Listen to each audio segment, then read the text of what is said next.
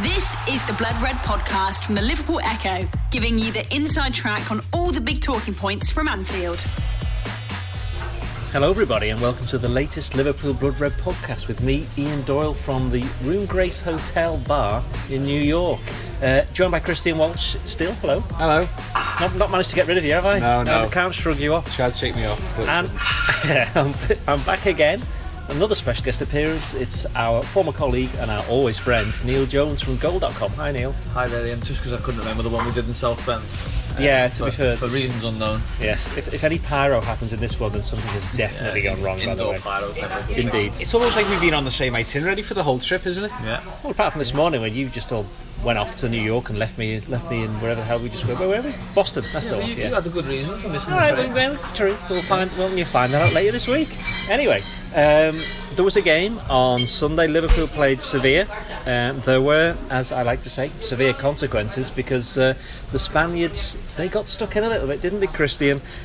We had the main talking point from the friendly. In fact, it would have been the main talking point from whatever the game would have been, like a European Cup final or whatever, was the tackle by the Sevilla defender, whose name I've completely forgotten. Joris Gnagnon. See, I had got it right in the video, last night, yeah. He basically took out Yasser Larouci.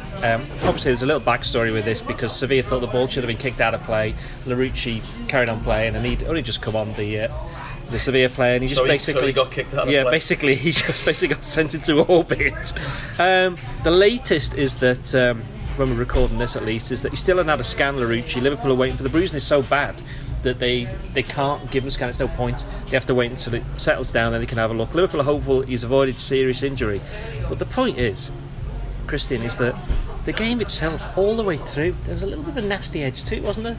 It was, in context of it being a friendly, it was one of the most ludicrous games of football I've ever watched. Because, especially in the first half, you're watching it unfold and you go, put it in the context of the fact that it's the hottest day in Boston since 1991, and temperatures were running high both on and off the pitch. That is a cliche, but it really felt like Sevilla turned up to Fenway Park for a fight, and it was really it felt like somebody had wronged them, or somebody got in their ear beforehand and said, no, this isn't a pre-season friendly, this is the European Cup final. Although you wouldn't even go that gung-ho in the European Cup final because you'd probably end up with about 6 players on the pitch. Sevilla actually last year looked into it. They had the most yellow cards in La Liga. I don't know the number off the top of my head, but it was pretty much double what Liverpool got.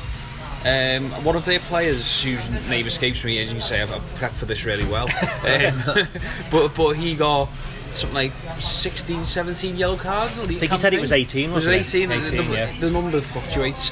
But also, look it up. Could have been 6. Rather more than 3. But jokes aside, they did get a lot of bookings, a lot of red cards last season. Under a different manager, so it's not a managerial thing, it's obviously a player thing. Eva Banega is just, I mean, he's that type of player anyway, and I don't say that in a mean way, because I don't think there's anything wrong with having that type of player, just maybe not in a pre-season friendly. And basically what it did is set the tone, and this facilitated what happened to Larouci later on, because the first half it was really tense. Oxlade-Chamberlain a couple of times went down under heavy challenges, and that riled up Liverpool, understandably so, because he's just coming back from that really long-term injury. It seemed to calm down a little bit when the second half began. It's almost like a truce. Went off. Yeah. A truce was called, almost. And then it just boiled over once more. It was bizarre, and you could tell on the sidelines Jurgen Klopp was absolutely furious at half time because he was trying to speak to people. He was certainly furious at the end of the game as well. You're wetting the inside. Can you just close this window for me? Thanks. Problems there in the swimming pool. Just like a bit of context here, is that we're in a bar where there's a swimming pool which backs onto the bar. It looks a little which bit is like inside. a fish tank. It does, which you can actually look in and have a look at least what they're doing. At least we're in the bar, not the swimming pool. That would be too much for a podcast. You can actually pick one of the swimmers and cook them alive and fill them with butter. The point about Banega is that he'd already been booked in the first. He only played the first 45 minutes, but he got booked early on in the first half, and then he nearly just basically elbowed Harry Wilson in the face just before half time. I spoke to Harry Wilson today actually, and I said to him, "How's your jaw?" And he said, "It's not my jaw, it's my eye." He said he got me in the jaw with one arm and then poked him in the eye with the other. So he said he's got a bit of a I mean, I haven't. Thankfully, I haven't been poked in the eye for an awful long time. But I imagine it's not. You can address that really if you want. Pleasant experience. Yeah, he was swinging away, wasn't he? Banega, I think he got booked for throwing the ball down in frustration when a free kick went. It was dissent, wasn't it? It was definitely dissent. Then he was getting involved a little bit with, I think it was with Trent at one stage, and then with Wilson as well. So yeah, he's a little narc. He's a good player though, Banega, good footballer. But the main thing that comes from it is Yasser Larouci very, very fortunate not to have his leg planted in the ground. Yeah, because the ferocity. I mean, it reminded me a little bit in completely different circumstances. But do you remember James McCarthy for Everton? Yes, the way his leg was broken. Rondon, yeah. But that was completely unintentional from Rondon. But that was exactly how he got his leg broken. Was someone trying to boot, as if he was booting a football and booting someone in the leg, and if his leg had been planted in the ground, and it would have just shattered him, sure. But thankfully, Larouci was on the run, on the move, and you know he seems to have escaped the worst. I spoke to a couple of Liverpool staff as they left the ground last night, and the general consensus was that he's missed the worst of it. And I've spoke to a couple of people today who seem to suggest that's the case, but I don't think we'll see him on this tour. I don't think we'll see him in Edinburgh, at least. You know, he'll have a very sore leg, if nothing else. I mean, it's bad for him as well because he was one of, perhaps along with Brewster, the two breakout stars of this pre-season, wasn't he? Yeah, he's done well. I mean, I'm not convinced by him overall. You know, I wouldn't say I'm in the Yasser Larouci sort of definite going to make a camp, but he's done nothing poor on this tour. You know, in terms of he's only furthered his reputation. Yeah. I think he's taken the opportunity that was there for him. I think you'd have to say he's edged above Adam Lewis in that left back stakes. You know, he's the one who started there. In fact, he came on there. Lewis went into midfield. I think that's happened a couple of times. It happened against Dortmund as well, didn't it? Lewis went further forward and Larouci and Robertson split the left back duties.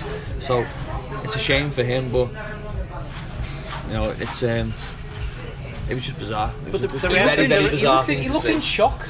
He was in pain, but he was also in shock. He was also saying, like, why has he done that? You know, the other thing is, like, you know, I'm saying his leg's not planted because he could break his leg. But then once you volleyed someone up in the air, the landing thing, you could land on your shoulder, you could land on your arm, you could land on your whatever. Well, it's not his leg that leg as in shin where he got kicked. That I'm worried about. It's his knee, isn't it? Because of the impact of it. Yeah. I mean, it was just a crazy moment of man. I think the Google translation on his speech said it was odious. Which I think he actually said that though, didn't he? Yeah, it's quite a nice word for someone to describe of themselves, though. It's strange that people would say that. 104 bookings, 8 red cards in the league alone. So I think the 130 odd number was all competitions. 104 bookings. Yeah. And it's quite a lot to be fair. That's just in the league. That's 3 games, isn't it? That's 3 games. Advanced maths with Ian Doyle. Yes. I got an A-level maths over there. But using my mathematical skills, I also worked out that at the end of the game, Liverpool had scored fewer goals than Sevilla, and this is exactly the same thing that happened against Borussia Dortmund. Liverpool lost. That's 2 defeats in a row. Admittedly, you know, decent opposition, and there were certain circumstances, certainly for the game on Sunday nights, because I think everyone got a little bit distracted towards the end by what had happened to Larouci. Yeah. But Liverpool hadn't played particularly well, certainly in the first half. They got the goal back through Origi after Nolito had scored the opener, but Sevilla could have scored a few more. They got the win. Borussia Dortmund scored 3. Liverpool, there are a lot of reasons, Neil, why it's not quite been happening so far. The obvious one is they're missing so many first-team players, and it was only last week that 5 more of them came back, and you can tell from look at the performance of Gini Wijnaldum. He was not quite there, was he, in the when he played in the first half? And he wasn't alone. Anderson the same, I thought. Yeah, as well. Looked a little bit short. Not alone there, but the season is now, what is it, 2 weeks, less than 2 weeks till the Community Shield, which, as much as we say, it's the traditional curtain raiser, it's basically a glorified friendly. 2 things. 1, there's a trophy up for grabs, and 2, you can imagine everybody will be reading everything into that, because it's going to be the first game between Liverpool and Man City. It's a chance to land that first blow for what we expect is going to be a very long season of them two competing, whether it's for the Champions League or the Premier League or whatever. They're going to be the 2 main clubs everyone believes, which is quite rightly so too as well.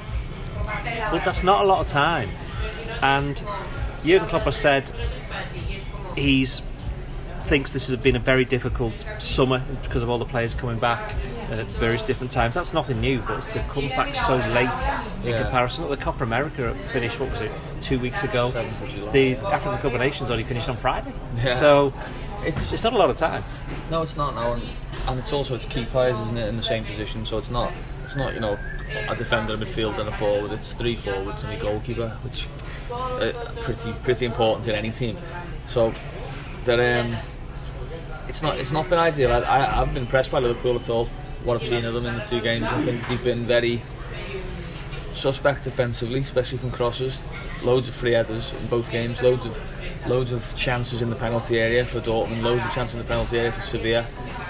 Transitions. Yeah, feels like winning goal against 10 men. Jurgen Klopp said, didn't he, that we seem to be unable to put together a full performance because he reckons on Sunday that the defensive pressing, the high pressing, was very good from the forwards, I should say. But then in midfield they were all kind of all over the place, which meant that there were then massive gaps and just allowed Sevilla to run into the areas, as you were just saying. Yeah, I mean, it's tough to be. We all fall into the same trap every year, don't we? I know I do. Where good or bad, you read stuff into pre-season, and look, it doesn't. I'm say it now. It doesn't matter. It doesn't matter.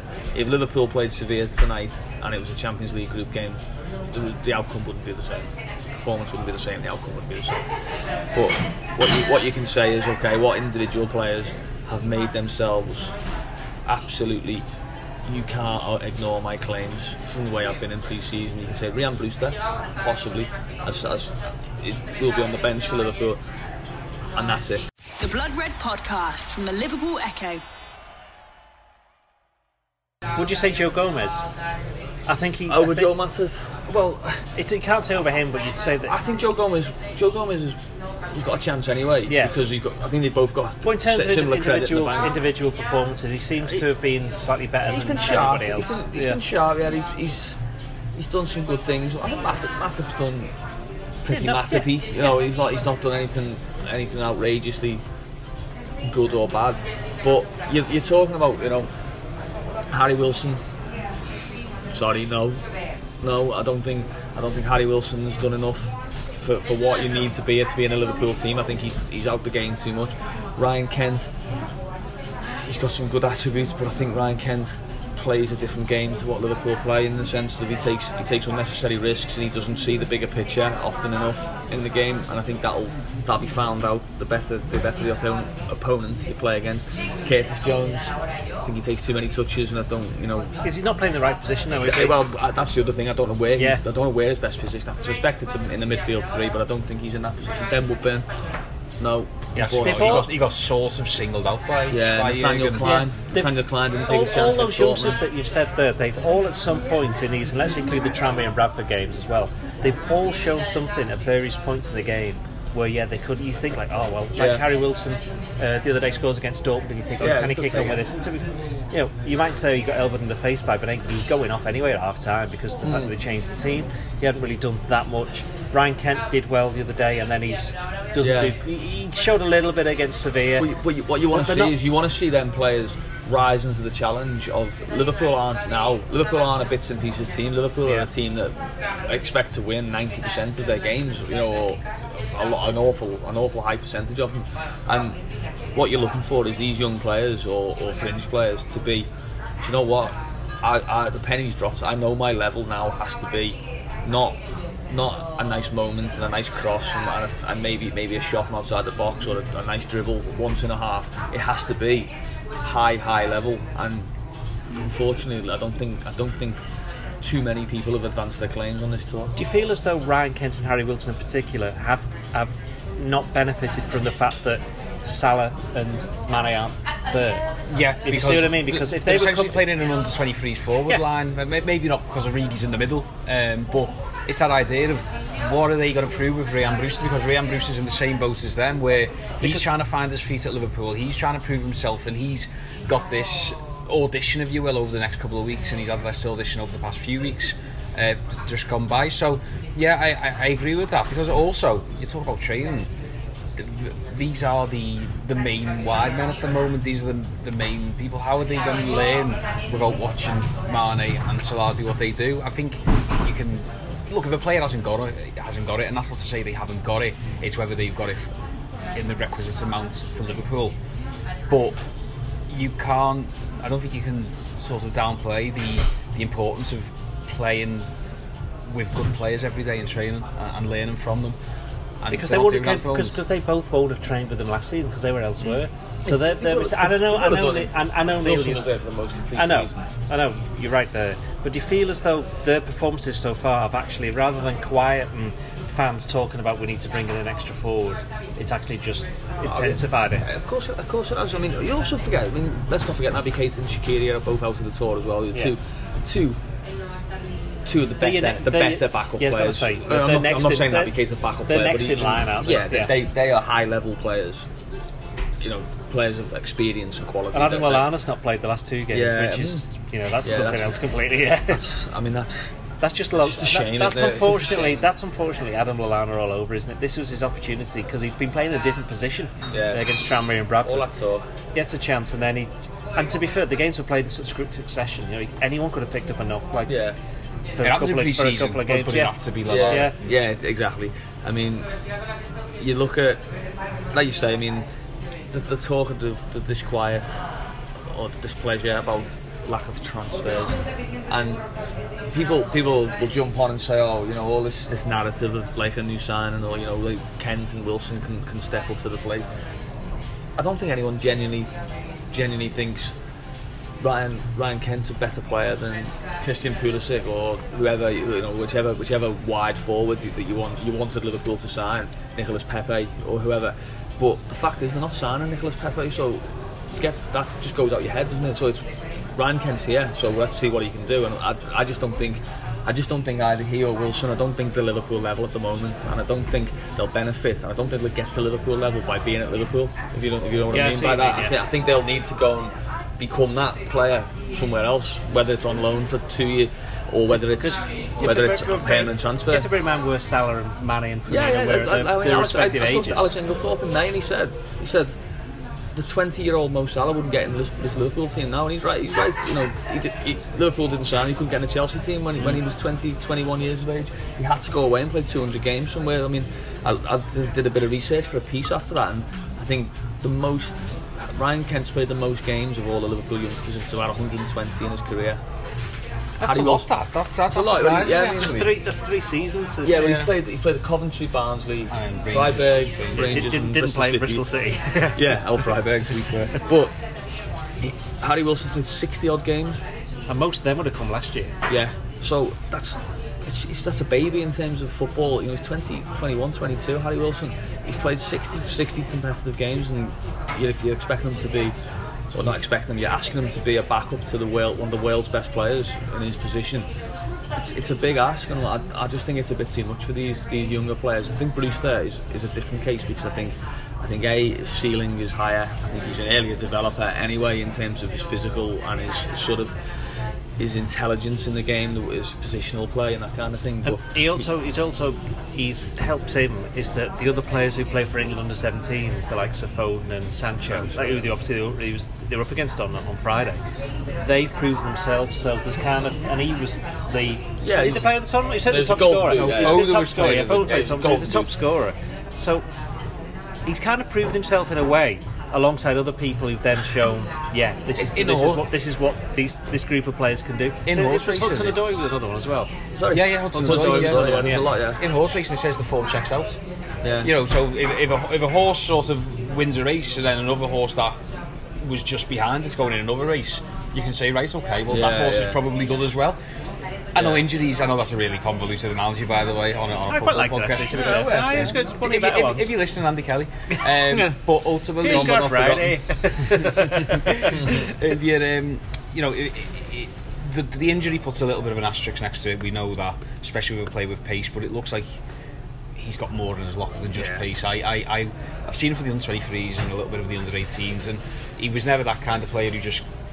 He wasn't Michael Owen. Exactly. He doesn't just run through, break the offside trap. He has got that, but I didn't realise how much he'd developed that side of his game of dropping off, picking the ball up.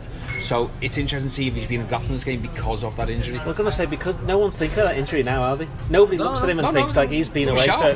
So no, in some ways that's just behind him now. He's 19. Yeah, well, no one's.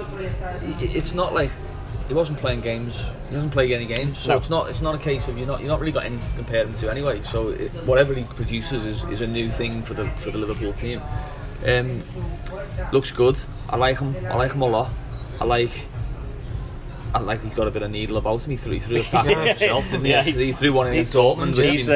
He's a red card waiting to happen, isn't he? I mean that's something that. But I like the fact that that's a young lad who's not, he's not being cowed by the presence of, gnarly senior professionals who he's up against. He's actually thinking, no, I belong on this pitch. And unfortunately, that's the sort of, I do get that impression a little bit with people like Wilson and Kent, that if it's not going, if you're not kept in the game, if they're not getting the ball going and run at them, I think you do see them retreat into the shell a little bit. And I don't think Brewster's that type of player. I think he's the type that I don't think he'd have any qualms about telling Jordan Henderson or James Milner, get me the ball, do this better please, sort this out, because he seems a very confident lad. Well, they had that with the penalty. Didn't they? Where Henderson gave him the ball to Jordan. I think it was a good idea for Henderson not to take it given away. I think he's missed every one I've seen him take, Jordan, including the England one last year. Did he score one for England? Did he score one in a shootout? I don't know. I remember him scoring one against Arsenal for Liverpool in like a 4-1 game at the Emirates, but I'm sure he missed one against Atletico Madrid, didn't he, in a pre-season. He missed the decisive one in the Aldi Cup. And he missed one for England, obviously, in the World Cup. He's going to side-footed, don't you? Yeah, he's always going to side-footed. Yeah, he's side-footed, Jordan, Just blast it. Has anybody else then, just to finish, so far, has anybody else kind of shone? Has anybody else strengthened their claims? I'm thinking Divock Origi, possibly one. Yeah, Divock. Alex Oxlade-Chamberlain, I suppose. Yeah. Everything he's done is money in the bank, isn't it, for Oxlade-Chamberlain?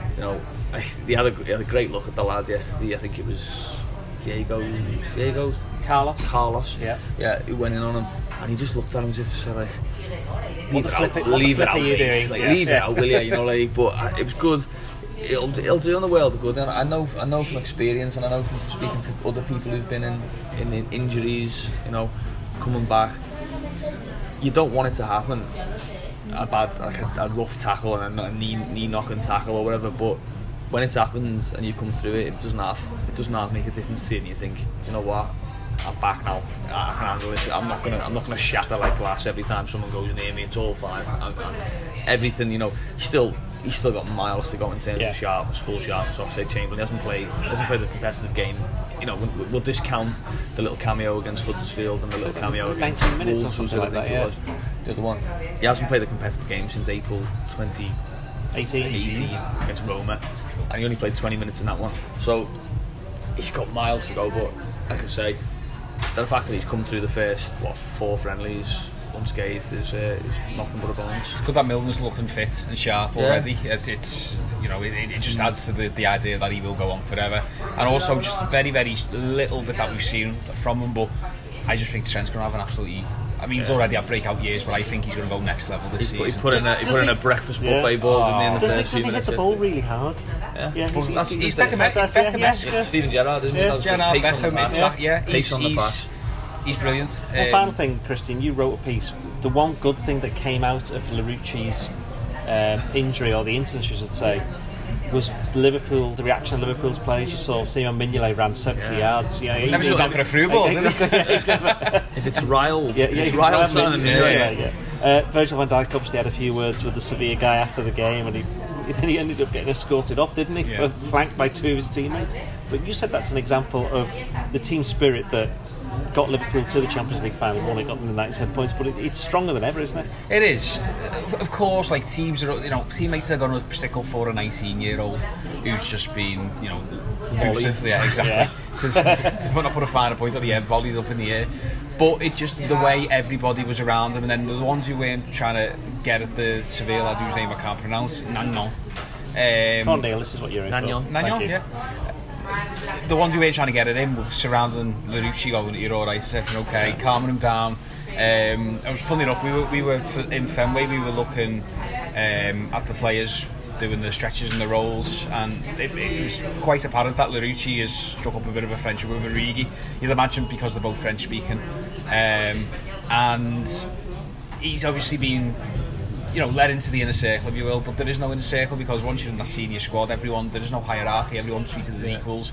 That's the type of thing that Klopp really eschews. So you know, it's nothing good can come of it. It's not a good thing, but it does show you that everybody is backing everybody else up, and that's the type of spirit that will be needed this season. It would have been nice if Liverpool had sent over that basketball player to go and have a word with was it Taco Fall? That would have been nice to see that. I think Mr. Nagnon might have retreated at that point. Yeah, he'd have just gone, wouldn't he? Yeah, he'd have gone. Definitely. Right, that should do us. Join us again later this week for more reportage from the Big Apple. Cheerio. You've been listening to the Blood Red podcast from the Liverpool Echo.